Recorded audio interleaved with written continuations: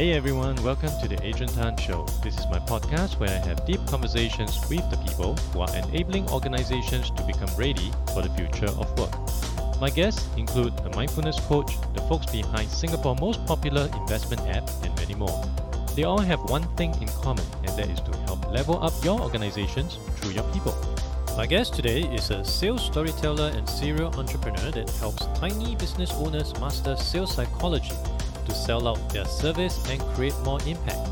She started and grew an award-winning storytelling agency, Via Story, before she transitioned to run Sales Story Method, where she consults and trains hundreds of small business owners and big companies on how to use more video to close more sales. On the side, she is also preparing for an expedition to the Arctic to produce her first documentary series and raise awareness on climate change issues. Please welcome Yasmine Khater. Thank you, Yasmine. Thanks for coming on to the show. Thanks for having me, Adrian. For people who are not familiar with Sales Method, how would you describe the company to them and what are the problems you're trying to solve? So, we're in a mission to help leaders become more effective at how they sell and sell their ideas. One of the things that happens is oftentimes people will just blabber on and are not able to influence effectively. So, we give them the background of the science behind it, how the brain works, what the brain likes, as well as tools to go ahead and make them more effective. And what motivated you to be in this line of business? So something that I actually struggled with myself growing up, I'm mixed. I'm half Egyptian, half Singaporean. And I also grew up in Saudi Arabia, of all places, which was quite challenging as a kid because when I would go to Singapore, I would be Egyptian. When I go to Egypt, I'd be Singaporean. And in Saudi, I was just the weird kid. So throughout my life, I really struggled in terms of speaking up and selling my ideas. And then the moment I started to realize what was possible when you did, like my whole entire life changed. And over time, people started asking me to help them. And then I realized a few years ago that this is actually completely my mission, that I want to help people who are not that great at selling sell their ideas more effectively, whether it is to customers, to different stakeholders, or even to investors as well. So prior to your current business, were you in any form of sales function? So I've always been doing sales, strangely enough. My first sales experience happened when I was about 11, and it was selling charity tickets. My mom was always raising money for charity. And part of how she became number one at doing that is that she would recruit people, right? Because like the next level of selling is how do you get people to sell on your behalf? So I got recruited one day, and at the time it was really difficult for me because I only had two friends. And then she basically said, go sell these tickets, these charity tickets. And from having two friends to going and speaking to people and asking them for money was a massive shift. And then I learned a lesson there, which was really important that if you don't speak to people, you'll never know if it's a yes or no. And when I was in university, I was part of, I went on exchange to Canada for a year. And I was looking for a job on campus, and the choices were limited. So the choice I only had was to go and call up alumni and ask them to contribute donations for the alumni appeal. And then also after that, I ended up working for a student organization called Isaac and leading the division in Egypt and the Middle East. And for that, I was selling to corporate partners to get them to support us. So I sort of realized quite quickly that everything we do is selling. And then when I first started my career in oil and gas, I quickly had a side business.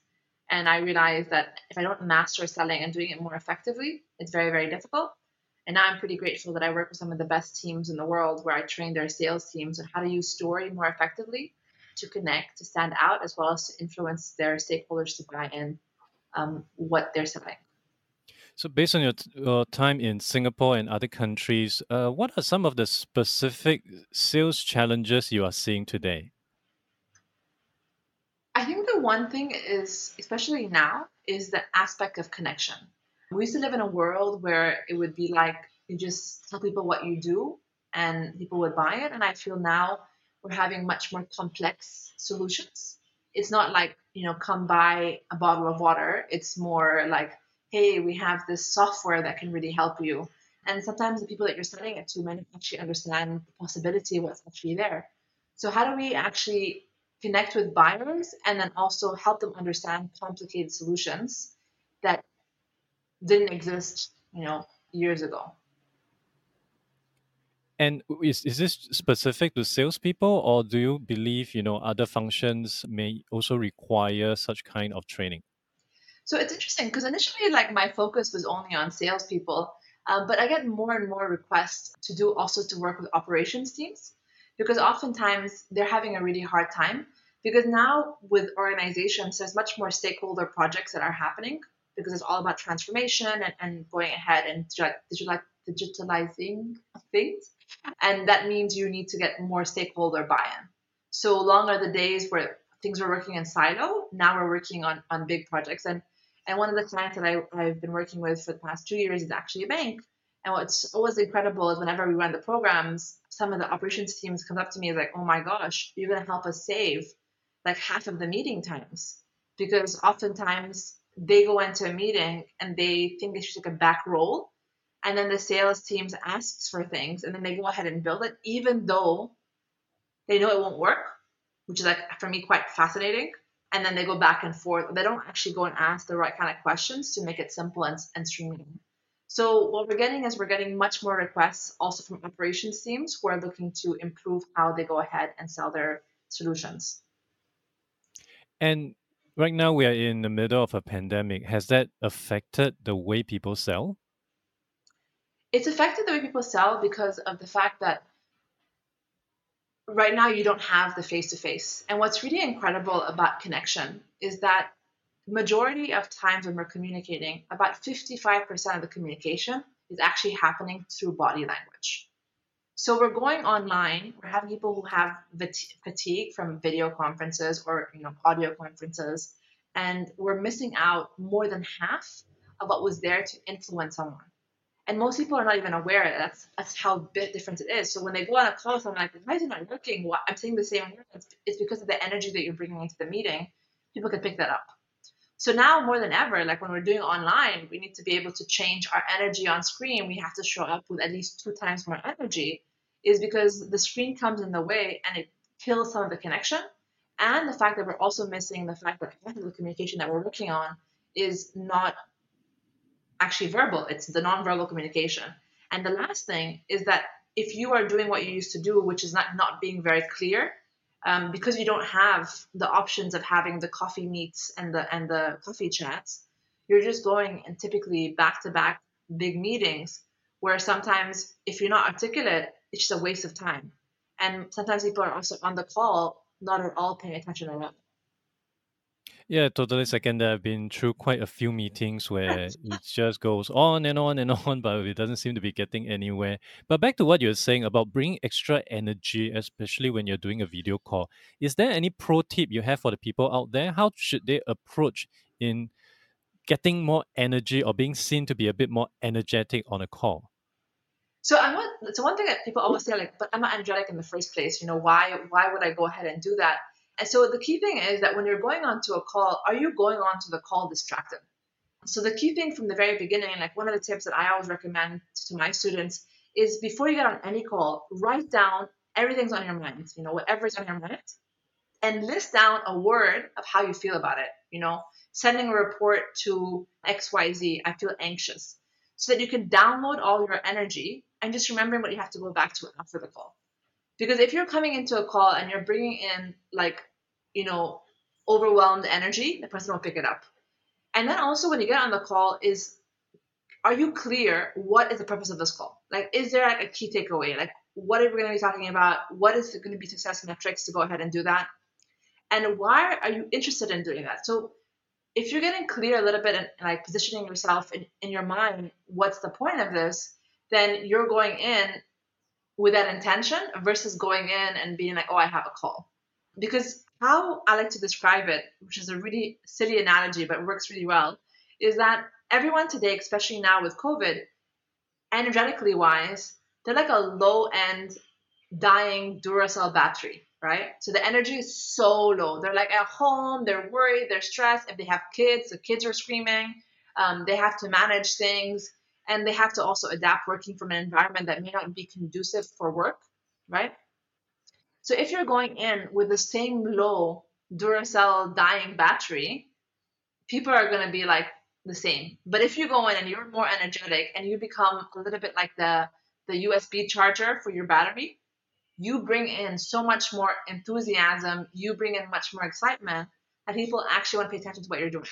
And that's what you call in psychology like a pattern interrupt, because people are expecting someone to show up the same way that they're showing up. And if you come in with a little bit more energy, they're going to mirror that energy and they're going to feel excited about doing that as well. I personally have been doing a fair bit of public speaking, and I have a good friend who is also a public speaker. And for him, it's always seemed a lot easier because he is such an outgoing person. Whereas for me, I'm an extrovert, and sometimes I struggle. For introverts out there, especially when it comes to non-physical meeting, non-physical discussion such as Zoom, would the method be slightly different, or is just preparation the key to all this? So I actually don't like people. It sounds really terrible, but I like quiet a lot, which is quite funny compared to the job that I do. But I think it's also about when you show up, you don't have to be extroverted to show up with energy. It's just that when you're showing up for that 30 minutes, that 1 hour, can you show up with a bit more intention? And I think when you show up with more intention, that brings more energy. Because most people are going in, they have no energy, no intention, no clear message. And that's the problem, is that you have people who are going into meetings where they're there for the meeting's sake, but there's no purpose of that at all.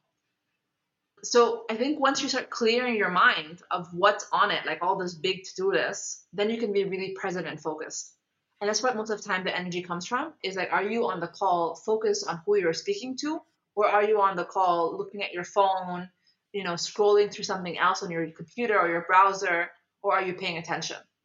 Because most of the time people are doing that. And then when you have that together, it has a lot of energy decline versus energy showing up.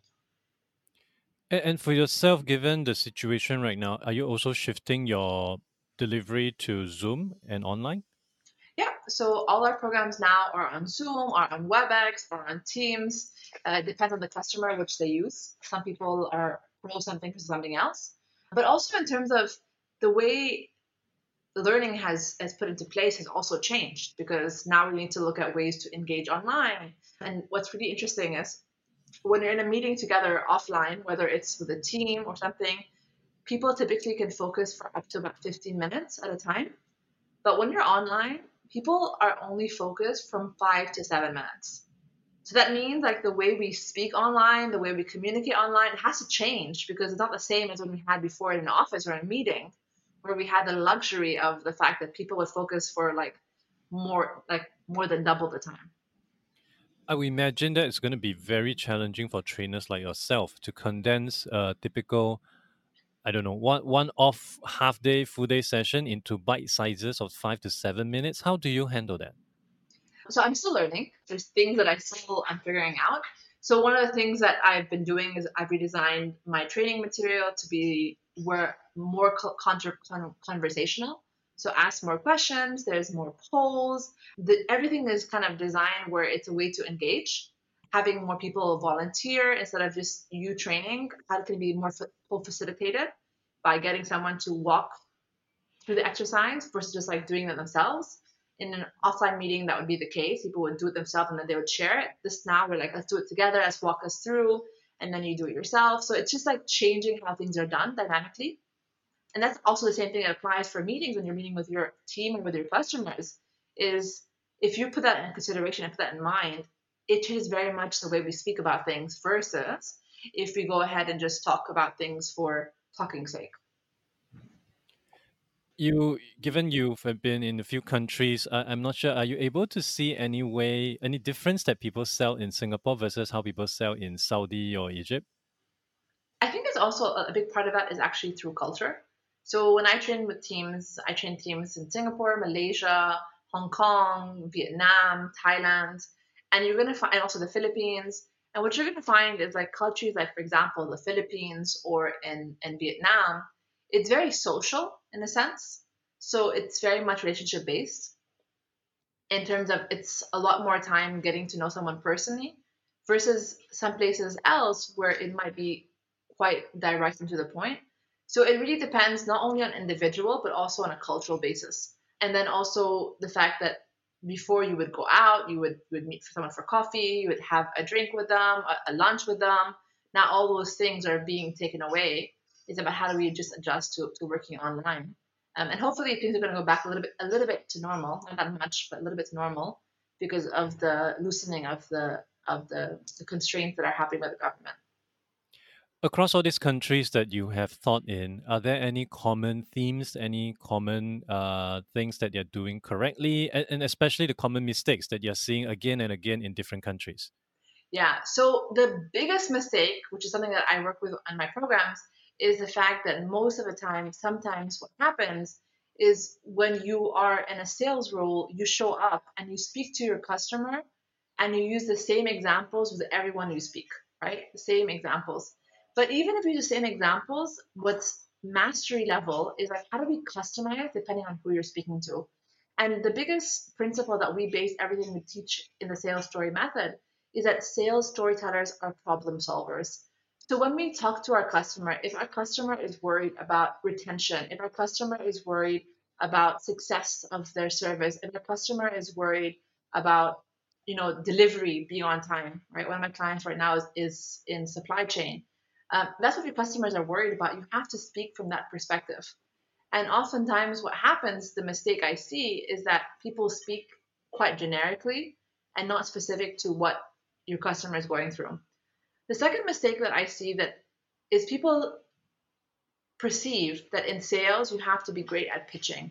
I think the days of pitching is over. Now we're at a time is like how are you listening and how are you adjusting depending on who is talking. And that's why when we talk about using stories to sell, it's not about pitching. It's about how do we use stories to help our customers shift how they see the problem. Because if our customer thinks that the problem is A, but we actually the problem is actually B, you can't say to someone, hey, actually the way you're doing it is wrong. It's actually this is the problem. Instead, we can say like, look, I had another customer who had the same understanding, and they had tried fixing this problem for about a year. And when they came to us, they realized that they had to change, and that's why we did 1, 2, and 3 with them.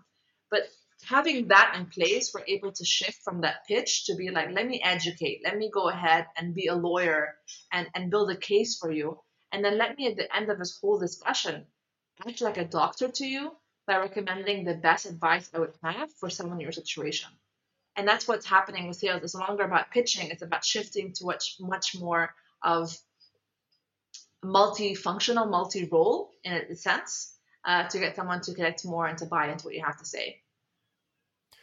On top of trying to create a better story to sell, would data be an important aspect to help guide the decision making? Yeah, for sure. So one of my favorite professors in the whole entire world is a man called Joel Zutman, who talks about consumer psychology in Harvard. And one thing that people don't realize is that 95% of everything that we are selling is based on emotion, right? And then people say like, but what about the data? What about the logic? It's like, well, first you got to get somebody quite excited about it, talking to it by the problem sense. But when we're building the case, because data is so prevalent today and data can share and validate a story even more, that 5% less is done through data. But the problem that I see, the mistake that people make is like, let's use data to sell, great, but there's no story behind it. So if you're kind of saying, hey, this can help you increase something by 12%, out of context, it makes no sense.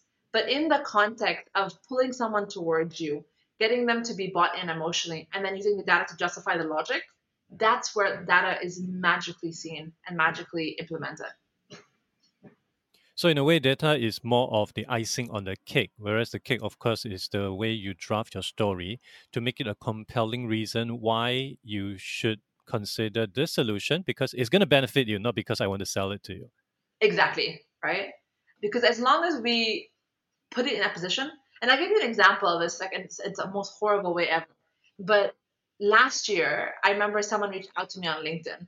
And I like meeting people on LinkedIn. I think it's really cool to meet people. That's how we met as well, right? But we met up for coffee and he was like, oh, tell me about yourself. I shared about myself. And then he was like telling me about himself, but he wasn't telling me about himself. He was basically pitching to me what his company was doing. And the problem at that point is, first of all, it's unsolicited. I never asked. But he never even asked to qualify. He never asked to say, like, hey, can I help you with this? But if he did ask me if I needed that help, I would have told him yes, because I was looking for that solution. And if he had used data to help, build a case in terms of why them versus somebody else, I would have totally been sold. But because he hadn't done that, he lost me as a customer. Even though now that I look at his company, they're actually pretty good. But it's because I got really turned off because he went and he pitched when I didn't ask to be pitched to. This story actually reminds me of quite a number of job seekers I come across because I have quite a large network on LinkedIn. And often than not, I get a few people connecting with me, asking me if I have jobs to recommend for them. And to some extent, I always feel that a job search is somewhat like a sales process, just that you're selling yourself. How would you give any form of advice to job seekers out there to better their sales pitch, to better what they're trying to achieve here? Yeah, I love that because like this year, I've had other people also reach out to me, and I'm the kind of person where I'm a connector by nature. So I will connect you if I can, but I need to know you. I need to know that, for example, whoever I'm going to connect you with, I can actually trust. And just because you're looking for a job, if I have no experience with you, I have no relationship with you, then I'm not interested in doing that connection. So when it comes to looking for a job, especially in this time, in the end of the day, long are the days of like pitching online through job portals. Because of all the algorithms, if you don't know how to actually hack it, you are really going to struggle. But we also live in a time where because of social media, you can actually just start building your brand around a certain topic that makes you an expert. And if you don't know the topic very well, like how can you still like reach out and to people and ask them for support? Like say, hey, like I'm sharing. If you're looking for a job in, let's say, like digital innovation, right? How can you reach out to people who are in that slot? And instead of just asking them for a job, why don't I say, hey, I'm starting a series where I'm interviewing people or I'm asking people for tips and then build some kind of relationship with somebody. And then at the end say, hey, thank you for support. I'm also looking for a role in this place. But instead, people are trying to like just ask. And now we live in a time where trust is such a big currency, and if you haven't built any form of trust with somebody, it becomes kind of hard to make bigger asks because I'm not going to recommend someone that I have no experience with, I've never connected with, never seen how they work. Because in the end of the day, that's my reputation. And the same for you, I'm guessing, Adrian. Just because someone's asking you for a job, it's like, but I don't know you, I never worked with you. How can I recommend you if I have nothing to base it off of? Yeah, exactly. So, with that in mind, are you going to hold any training programs for job seekers very soon? I haven't thought about it actually.